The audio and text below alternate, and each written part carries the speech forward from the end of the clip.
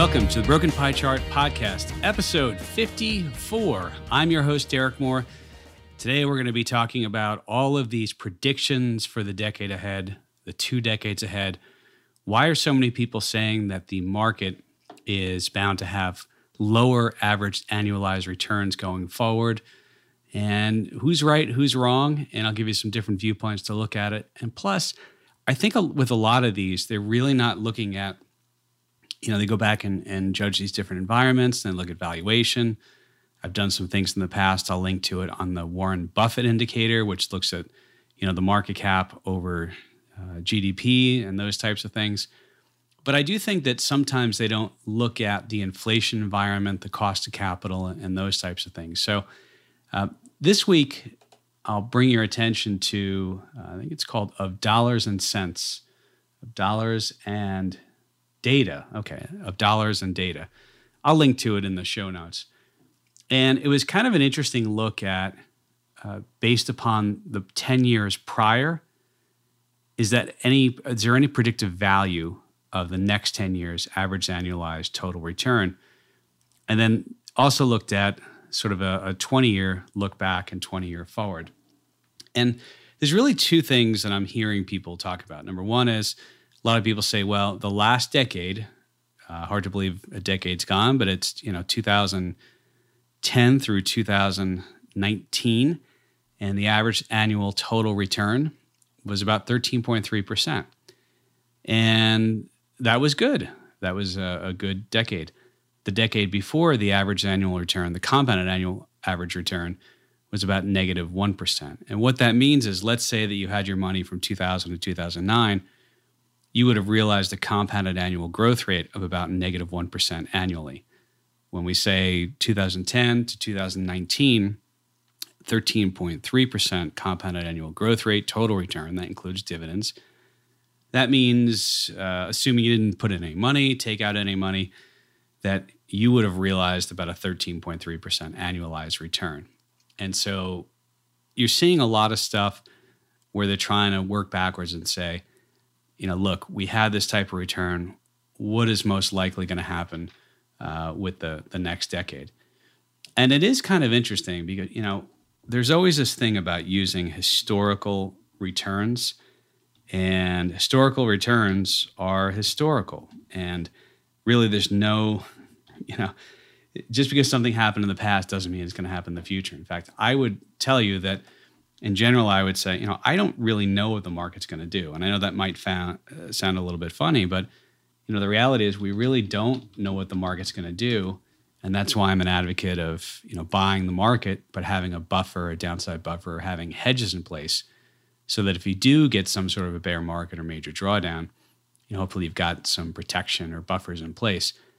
But, past performance, as they always say on every prospectus or anything that you read, they always say it's no guarantee or no prediction of future results as well. So to give you an idea, let's start off with, I'm seeing a lot of things that the last year, in fact, the 31% 2019, including dividends, total return, was some sort of a crazy outlier. And, the reality is markets are up more than they're down.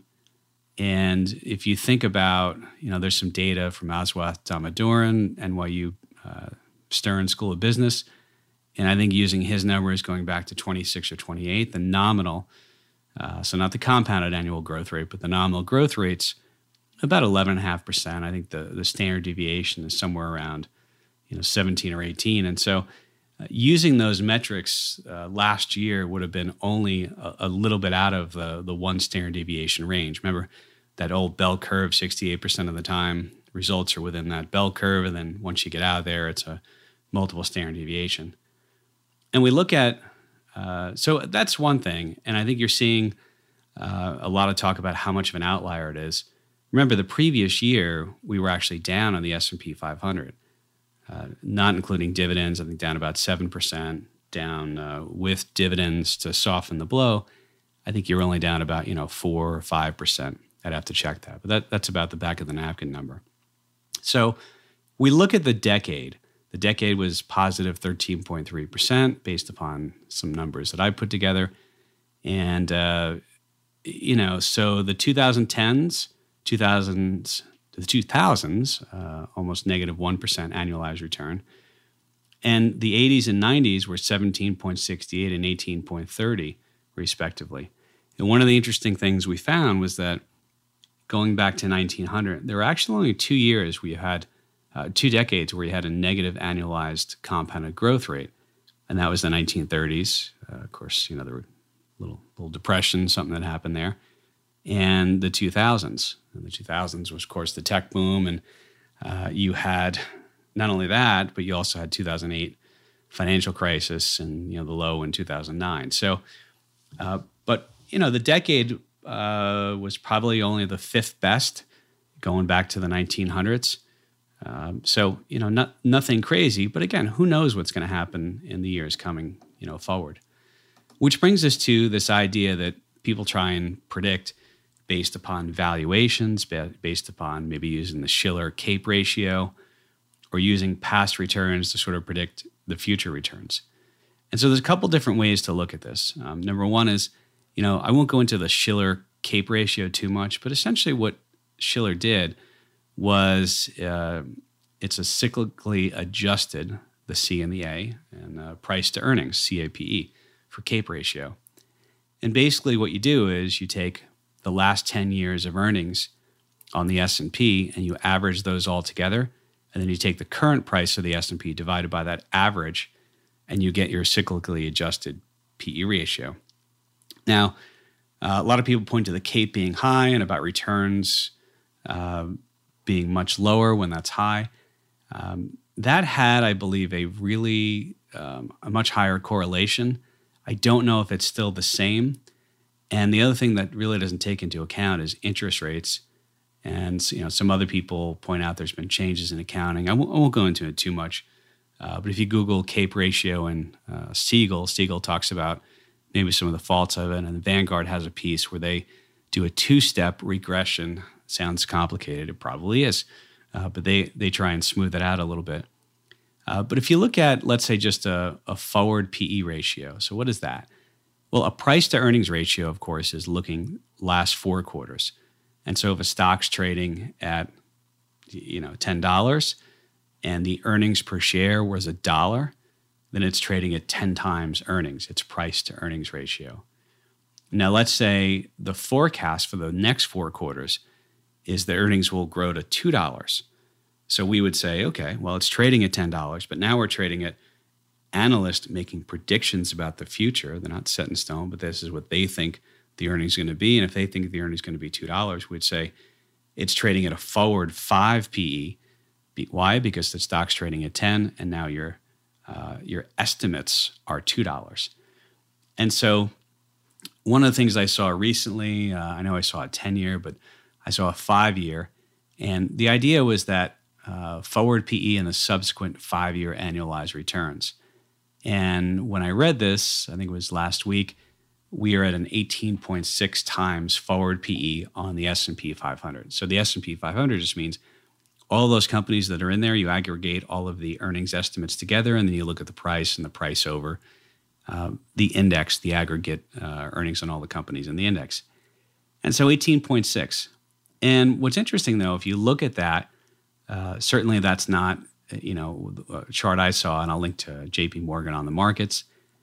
And the idea is that where we are right now, if you look at some of the other instances, we were right around this level.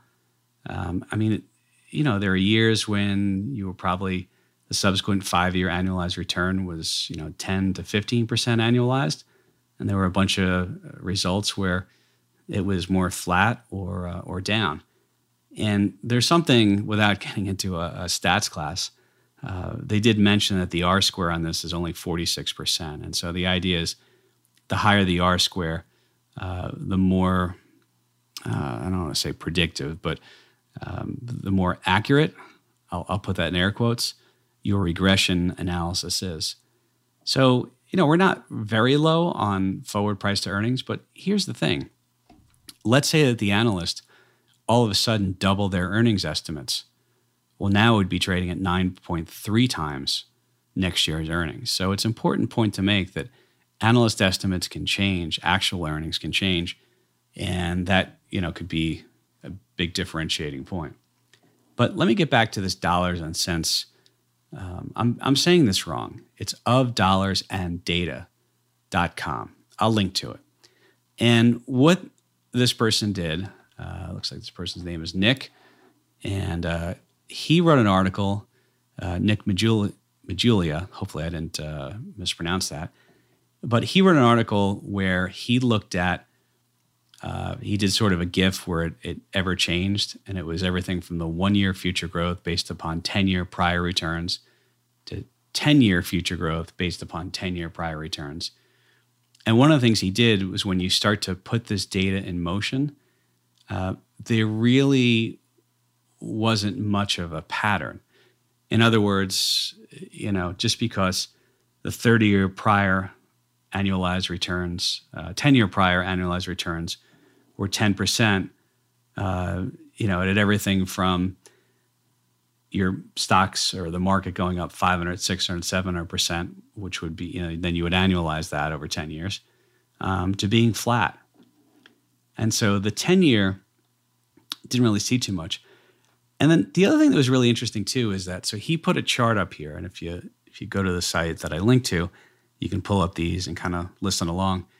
But he did the S&P 500 10-year future growth based upon 10-year prior returns. This doesn't really care about valuation. It just cares about when you had a prior return that was, around 13.3%, what was the growth of a dollar over the next decade? So this is looking at times that happened in the past. And it's really interesting because the range was you had a plus 400% cumulative return, which would be about 17% annualized return, all the way down to basically flat. In other words, in instances where you had a prior decade of around right where we returned the last decade, it was all over the map. There really wasn't too much of a predictive value there. And I'll let you see that if you go to the chart. But what I thought was really interesting was this idea where the 10-year future growth based upon 20-year prior return. Now, think about this. In the prior 20 years, so this includes 2000, it includes, the Great Recession. So 2000 to January 2000, December 19, the S&P compounded at a rate of 6.3%.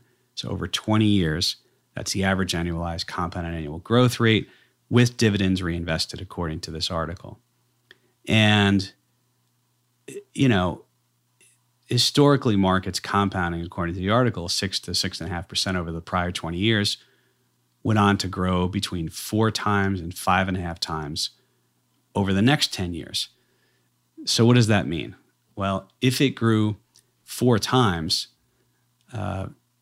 as much, right, or 5.5 times, let's say 5.5 times, or just split the difference, right? Let's say 5. Well, it's not actually splitting the difference, but if you grow 5 times, that puts you something like, $1 turns into $5.50. So quite a high average annualized return. So the reason why I bring this up is that sometimes it matters what group of years and there's always this danger of curve fitting with some of these things. But whenever you're looking at this, it's sort of interesting to pull different periods like they did or like he did. And the other thing too is that if, let's say, the S&P only doubled, and again, we're using all hypotheticals, who knows what's going to happen with the markets. That's why you buy the market, and in my opinion, you buffer it or you hedge it with strategies. But let's say the S&P only doubled. So meaning if you have $1, now you have $2. What's really interesting is that according to, a study, that would be an outlier, meaning that would be significantly lower than historically has happened in the past when you had a 20-year period where the market's only averaged about 6.5% annualized growth rate. So the point of his article was, and I don't think he's trying to make predictions, and he says, if history were to repeat itself in some meaningful way, and I'm quoting, the S&P would be 4 times higher by 2030 than where it is today.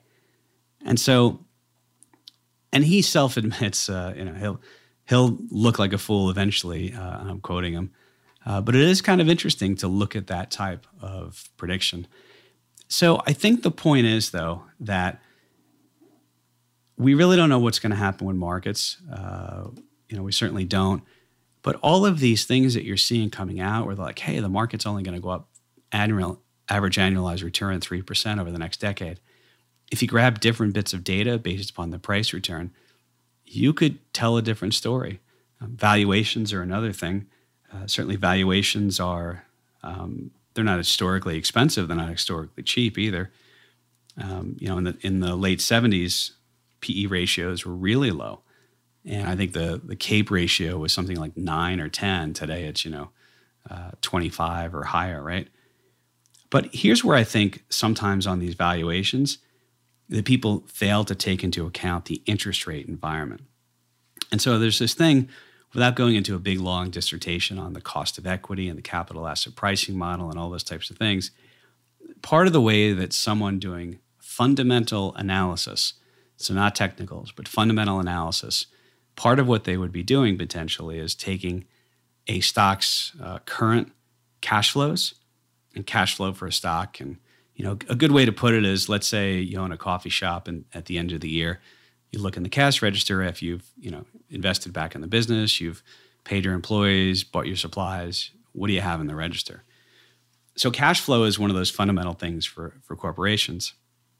And let's say you are a fundamental analyst doing discounted cash flow to try and come up with some intrinsic value. Well, that sounds really detailed and hard, and maybe it is, but essentially they're saying, look, they predict you're going to, what you earned cash flow wise, the trailing 4 quarters.